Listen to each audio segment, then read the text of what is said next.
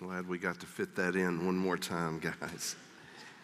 Christmas Day is one of the most anticipated, it might be the most anticipated day of the year.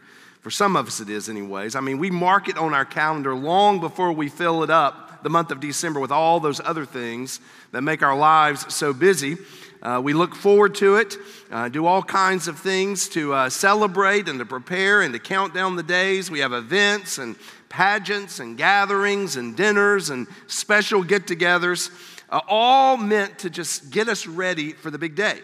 And to make sure we don't forget, like the kids reminded us, we haul out holly, we string the lights inside the home, outside the home, we put candles in the windows, we put stockings on the fireplace and wreaths on the doors, we put up Christmas trees, we buy some of our favorite holiday snacks, and some of us bake our favorite Christmas treats. We send cards to folks. We do special things for those that are in need. It would be nearly impossible to miss the fact that Christmas Day is right around the corner. I mean, it is highly anticipated. So how in the world does it sneak up on us? I mean, I don't know about you, but I cannot believe tomorrow is Christmas Day. I've still got stuff to do. But for some reason, I have to be here this morning, and so I'll figure out how to fit it in between now and then. I don't know if you can relate to that, but I mean, Christmas Day is on the calendar. We look forward to it, and you would think that I would know it's coming. I mean, I even changed the music I listen to about 90 days. For 90 days leading up to the day of Christmas, I should know. It's right around the corner, but this year I have procrastinated, and it's not really pure procrastination. I've just had a lot on my plate, I feel like, and so I've had to not to be able to do the things I needed to do for Christmas in order to take care of those other things. So, namely, buying Christmas presents. So this past Wednesday, we were leaving to go to my parents' house, who happened to be here this morning, headed there to celebrate with family up in the upstate, and before we left, we still had 15 people to buy Christmas presents for. And so Rachel and I divided and conquered. She stayed home straight in the house and packed the kids up while I ran to Harbison Boulevard the week leading up to Christmas. I know, it sounds terrible. And I said, I've got to be in the right frame of mind. So I got myself a cup of coffee. I put a smile on. And, I also deal with this burden of I know people might recognize me out there and they'll be like, oh, yeah, we know how that preacher is. So very careful. And I'm telling you what, I knocked a lot of it out within the first few minutes of being out there shopping, maybe the first couple hours. I mean, I knocked a lot out. And then I got in the car and headed to another place, and on the way called some family members to figure out some ideas because I didn't even know what to buy. So I'm calling family members, where should I go? What should I look for? And Rachel told me to look for a pink purse for my mother. And so I'm looking for this pink purse, and I couldn't find it. So I said, it's not here at this store. She said, well, why don't you go to the other store? Well, I've already left where that other store was. And I said, I am not driving back down Harbison there. So I circled the parking lot, and here's this other store. And y'all, I prayed on the way in, Lord, let this pink purse be hanging up in this store. I walked in, and I saw the purse aisle. And all of a sudden, like a shining star from heaven, down on this bright, beautiful pink purse. And I'm like, yes. I get up on it, and it's a Barbie purse. And I realize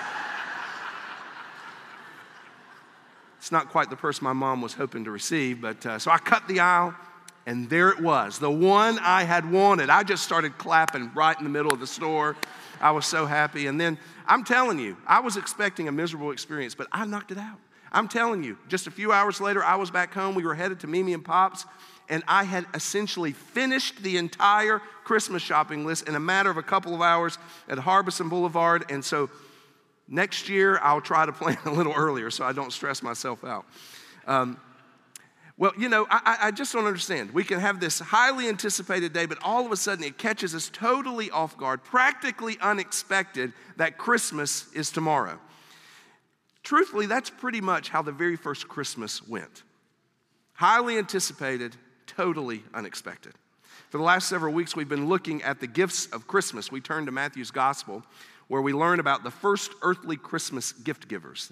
Matthew calls them magi. They were actually pagans from the east of Israel, and they see a sign in the stars that a child has been born in Bethlehem who will be king, or born king over Judah. And so they said, we've got to go to find this child so we can worship him.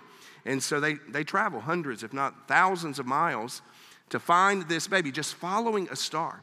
And Matthew tells us when they found the baby, and they found him at a home, found him months after his birth, if not a year after his birth, found him there with his mother, and they fell down and worshiped him, and they presented to him gifts of gold, frankincense, and myrrh. And for the last several weeks, we've reminded ourselves, we've demonstrated ourselves that these gifts can serve as reminders.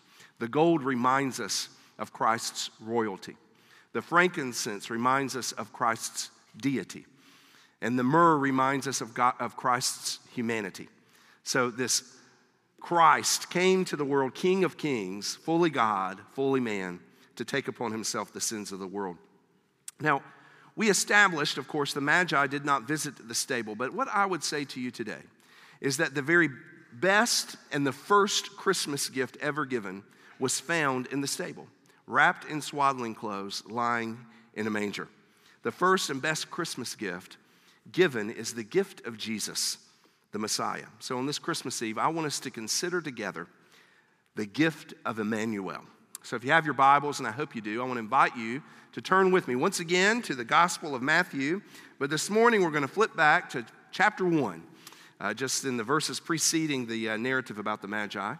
And we're going to be looking at Matthew chapter 1. I'll read to you beginning in verse 16, and I'll read through verse 23. Jacob was the father of Joseph, the husband of Mary, by whom Jesus was born, who's called the Messiah. So all the generations from Abraham to David are 14 generations. From David to deportation to Babylon, 14 generations. And from the deportation to Babylon to the Messiah, 14 generations. Now the birth of Jesus Christ was as follows. When his mother Mary had been betrothed to Joseph, before they came together, she was found to be with child by the Holy Spirit. And Joseph, her husband, being a righteous man and not wanting to disgrace her, planned to send her away secretly. But when he had considered this, behold, an angel of the Lord appeared to him in a dream, saying, Joseph, son of David, do not be afraid to take Mary as your wife, for the child who has been conceived in her is of the Holy Spirit. She will bear a son, and you shall call his name Jesus, for he will save his people from their sins. Now all this took place to fulfill what was spoken by the Lord through the prophet. Behold, the virgin shall be with child and shall bear a son, and they shall call his name Immanuel, which translated means God with us. Heavenly Father, we are so grateful this morning that we gather for a real purpose, for a real celebration, not over nostalgia, not over holiday gatherings, not over traditions. We gather today to celebrate that Jesus is born, that he is Lord, that he has come to save. And we thank you so much for this gift of Immanuel. We pray, Father, that you would speak to our hearts, that you would challenge and convict us. We pray that you would point each of us to the cross of Christ. We pray that you would have your way in this moment. I submit myself now to your leadership. In Jesus' name, amen. What the text reveals is that God so loved the world that he gave the world the gift of his Son, Jesus, who has come to save his people from their sins. And the message that I hope that you will walk away with this morning is that the best gift you can give and receive at Christmas is the gift of Jesus. Matthew describes how the gift of Immanuel was highly anticipated, yet practically unexpected. But it was fully sufficient to save us from our sins. So we're going to begin by looking at this highly anticipated gift of Immanuel. Matthew begins his gospel, unlike the rest of the gospel writers. He gives us a genealogy. Now, the Jews were very interested in these records of descent. And we know that by experience. We've read through the scriptures. And we've read books like 1 Chronicles, where it just describes person after person. Other places in the scriptures, Genesis 5, we get this long list of people. And even in the end of Ruth 4, same thing. And these records of descent are just found all throughout the Old Testament because it's very important in the Jewish culture for religious reasons and also for legal reasons when they deal with inheritance and that kind of thing. And I think we can relate to that. I think there's been kind of a revival and a new interest in genealogy these days. I'm sure some of you have either bought or been given this Ancestry DNA or the Me and 23, whatever, 23andMe. Anybody get one of those and figured out where you come from? You know, you've done that kind of test. It's a big deal. They keep advertising it to me online. I haven't bought it yet, so it must be popular. But we have this desire to know where we came from, to know who we are, because we think that'll tell us who we are. Well, Matthew wants us to know where Jesus comes from. But I don't think that his real interest is just giving us familial background of Jesus.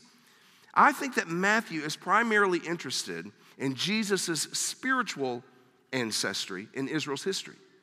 He wants us to know that we are dealing with a person who comes from among the key figures of Israel's history, some who have received specific promise and blessing from God that about their posterity, about those that come after them. And Matthew says that Jesus comes from the lineage of Abraham and of Jacob, of people like Judah. He says he comes from Ruth and from David, from Uzziah, from Hezekiah, from Josiah.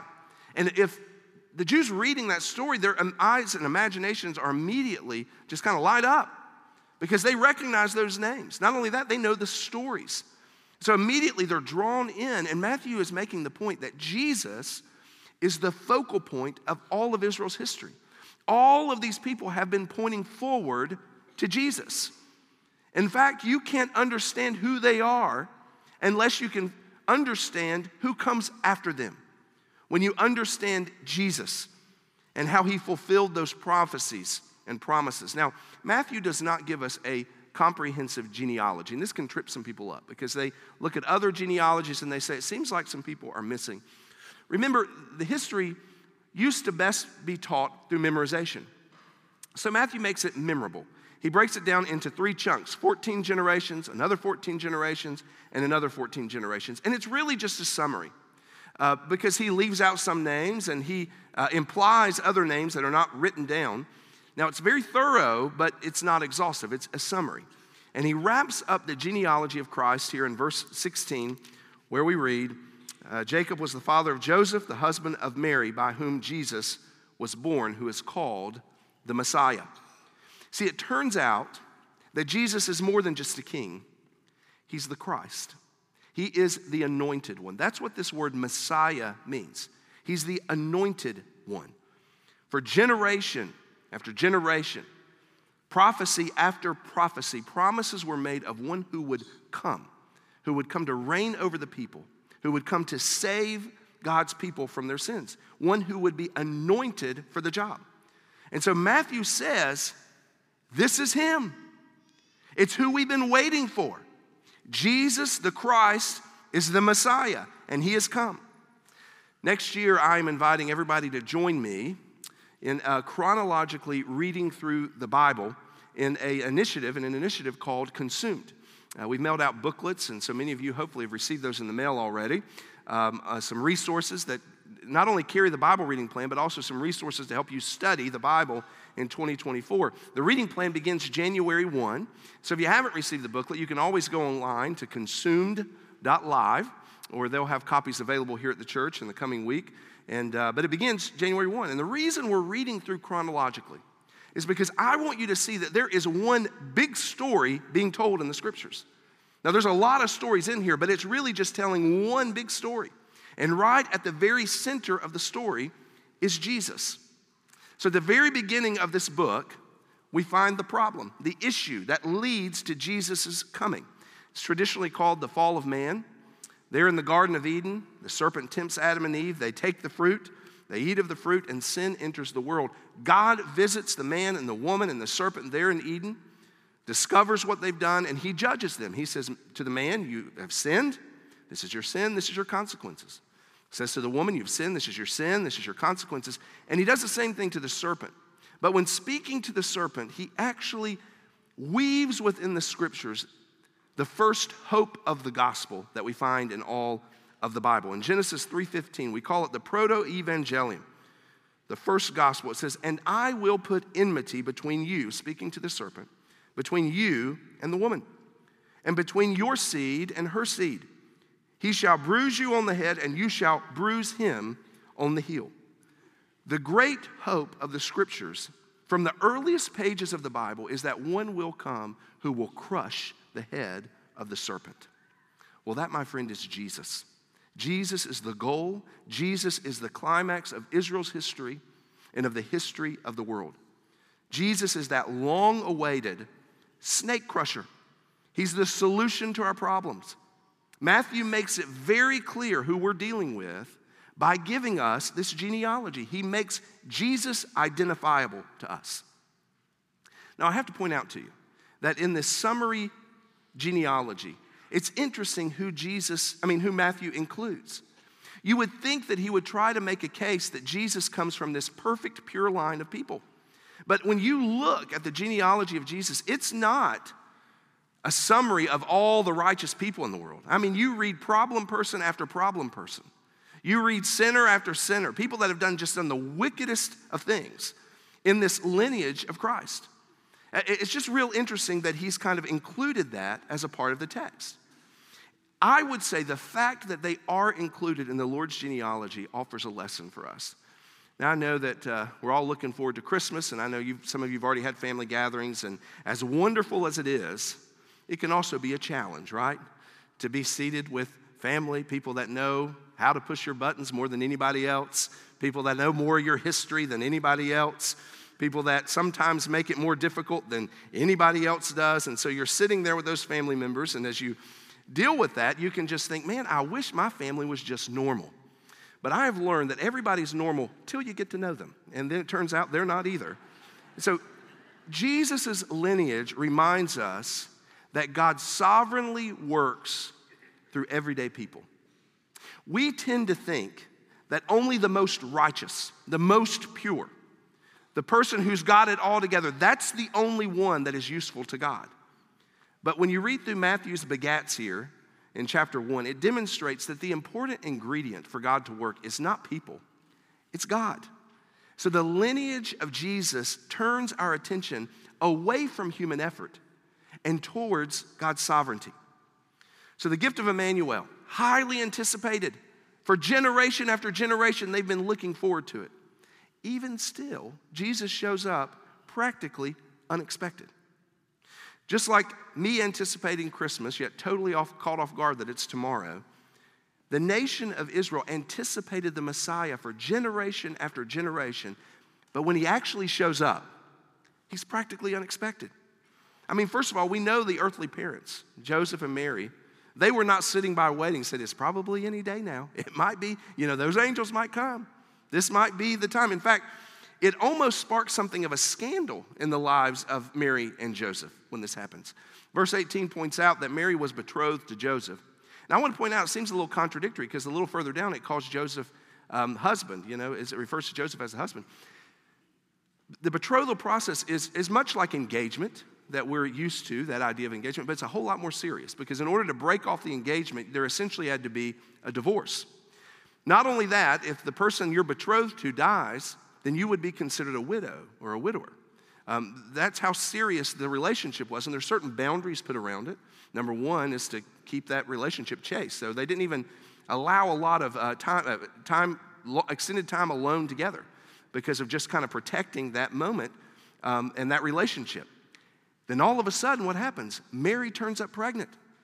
The Gospel of Luke reveals how Mary's visited by this angel.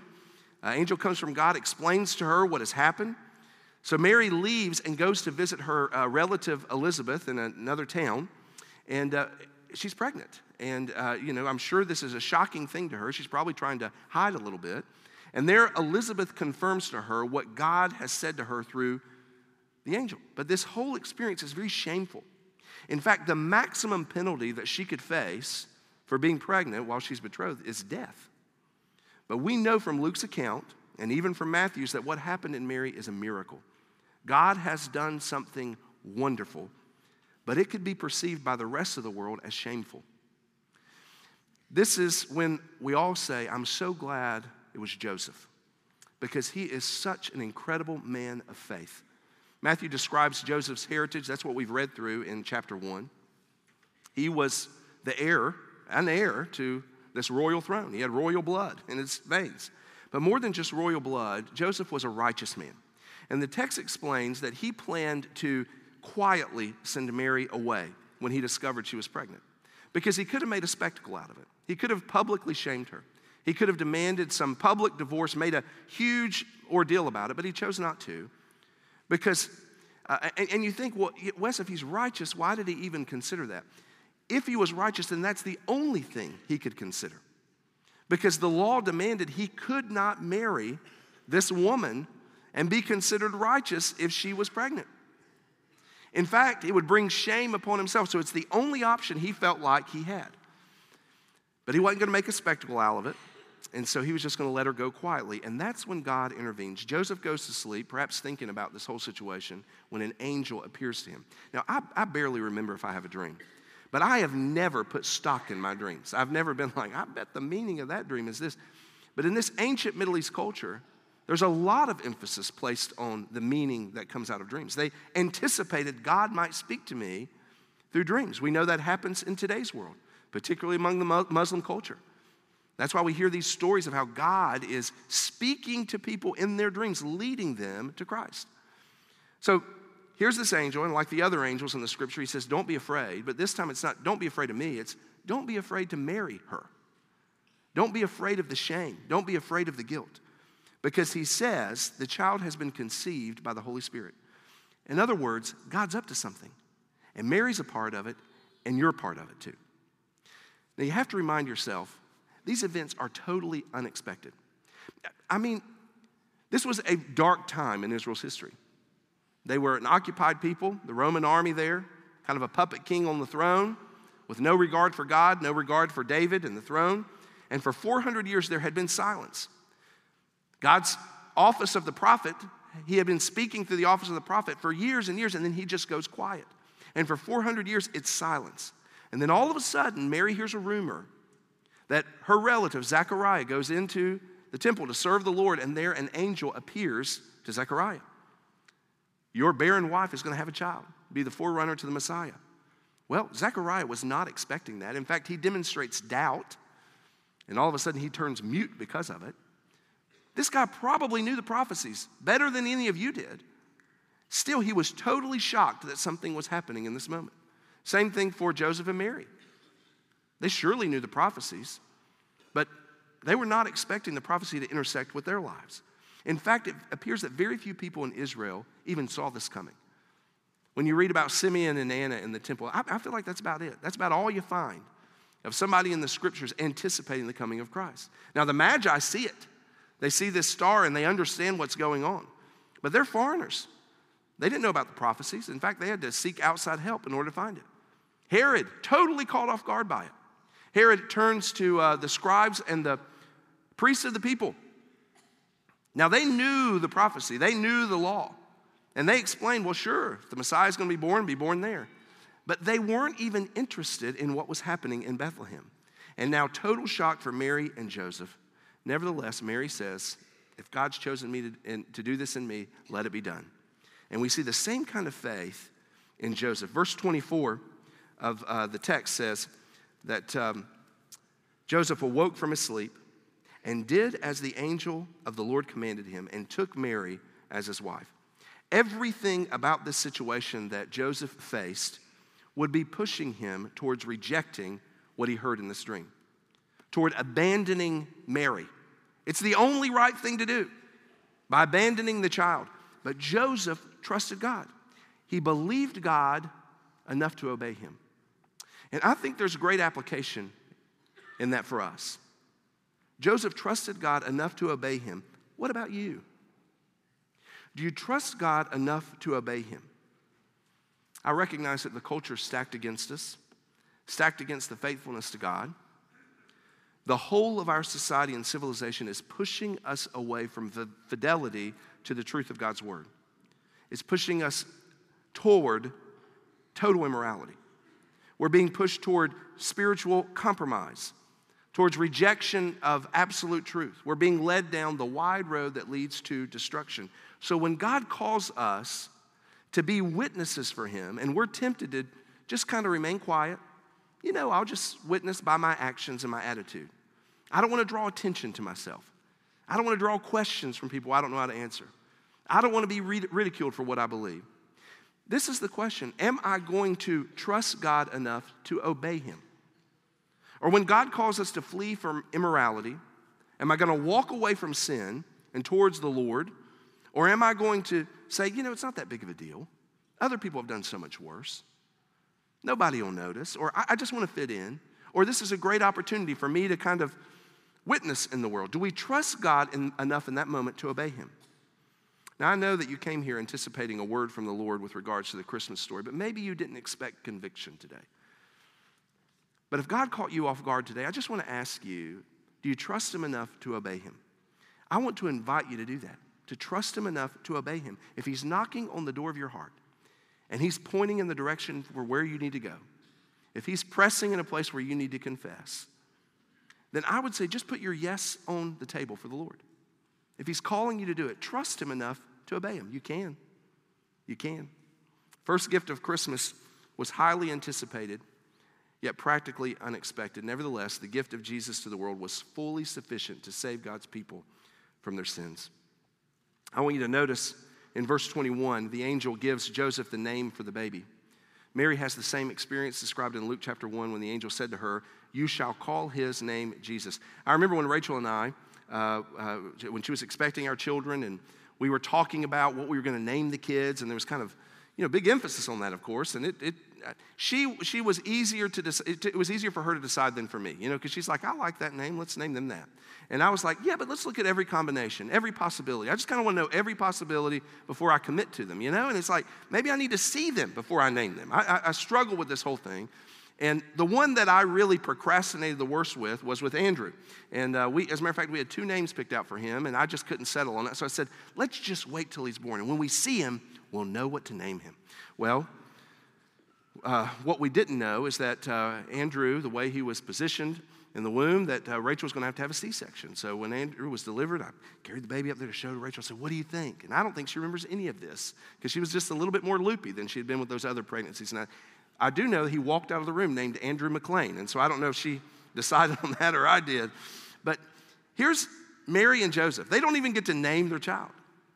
Jesus is the name. And it was a popular name in first century Judaism. Part of that's because it whispered of the prophecy that God will save his people. God will deliver his people. It's essentially the same name as Joshua. So I'm sure people would be like, well, let's name him Joshua, because it reminds us of this great hero of the faith. But not Mary and Joseph. They named him Jesus because that's what God said to name him. But we see a few other names here in the text. There's the name given by the angel for the child, Jesus, for he will save his people from their sins.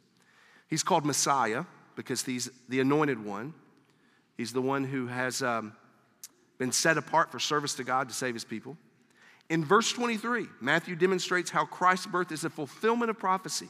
Isaiah prophesied 700 years prior to Christ's birth what would happen, that this child would be born of a virgin. And in the prophecy, he's called Immanuel, which means God with us. Jesus is the answer to the great hope of the scriptures. I mean, you think about it. This whole book, they're longing for God to come and dwell with them. Moses goes up on the mountain to meet with God. Then they build the tabernacle so God could come and dwell with them. And they do all these special things to make that happen. Then David builds the temple there so that God can be among the people. They want God with them. Well, here, God has come down in the flesh. Emmanuel, that's who Jesus is. He has come not to scare us, not to threaten us, not to punish us. Jesus has come to save us. The gift of Immanuel is sufficient to fulfill prophecy and sufficient to save God's people. Christmas, we don't just celebrate the birth of a babe. We celebrate a Savior who has come to save us.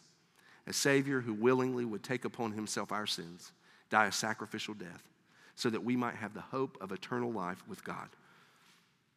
And it's easy to receive the gift. The Bible says it's a totally free gift. You receive him by grace through faith. The gift of Jesus has been highly anticipated since the beginning of history. When he finally comes, totally or practically unexpected. Nevertheless, the gift of Immanuel is fully sufficient to save God's people from their sins. At the beginning of this message, I told you the first and greatest Christmas gift that you can give or you can receive is the gift of Jesus. the gift of Immanuel, God with us, our Messiah, the anointed one, the Christ. So the question is, have you received him? You can receive him today. I can't think of a better thing you can do at Christmas than to say yes to Jesus. I'm so glad we got to celebrate with baptism this morning, because that's what the story of Christmas is really all about.